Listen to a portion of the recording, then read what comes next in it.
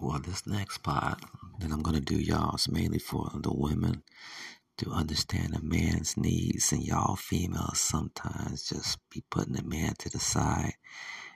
And y'all could do all this other stuff, but y'all keep forgetting that one thing that a man really needs. And this is only for the grown folks, y'all.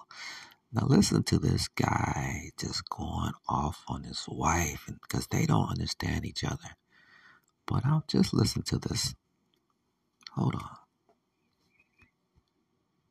I gave you everything. I gave you all of it. You didn't give me pussy.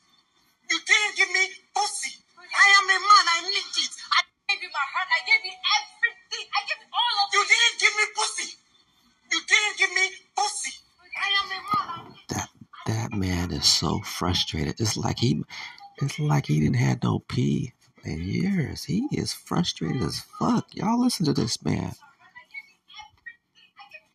didn't give me pussy. You didn't give me pussy. I am a man. I need it. I gave you my heart. I gave you everything. I gave you all of it. You didn't give me pussy.